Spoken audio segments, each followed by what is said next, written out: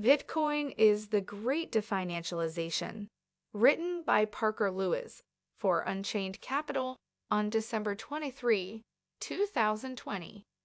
In modern society, economies are financially engineered to devalue money and currencies, largely thanks to the likes of global central banks. It is because they devalue currencies that monetary inflation occurs, thus driving global economies to over-financialization.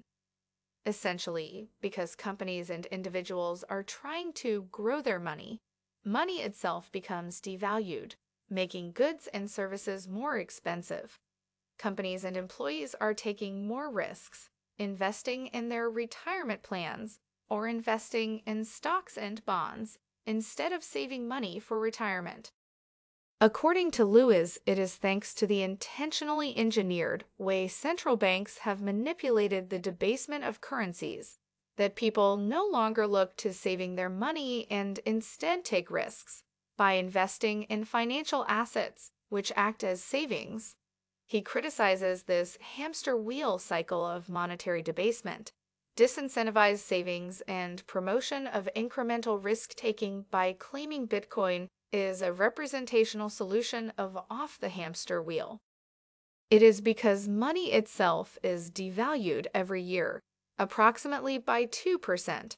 People are more likely to take the risks in financial assets that might turn into male investments, meaning they become redundant or worthless investments, causing individuals and sometimes companies to even lose their investment. However, Bitcoin doesn't produce this problem.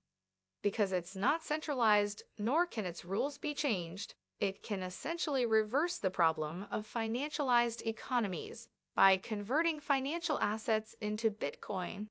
The value of those assets become monetary, thus turning that risk into a form of money, which is much more stable and definancialized than standard stocks, bonds, and credit. Bitcoin as a monetary medium with a fixed supply will draw people to save monetary assets rather than invest in risky financial assets. Of course, Bitcoin and its definancializing future have a long way to go, but according to Lewis, the future will be brighter with a Bitcoinized world.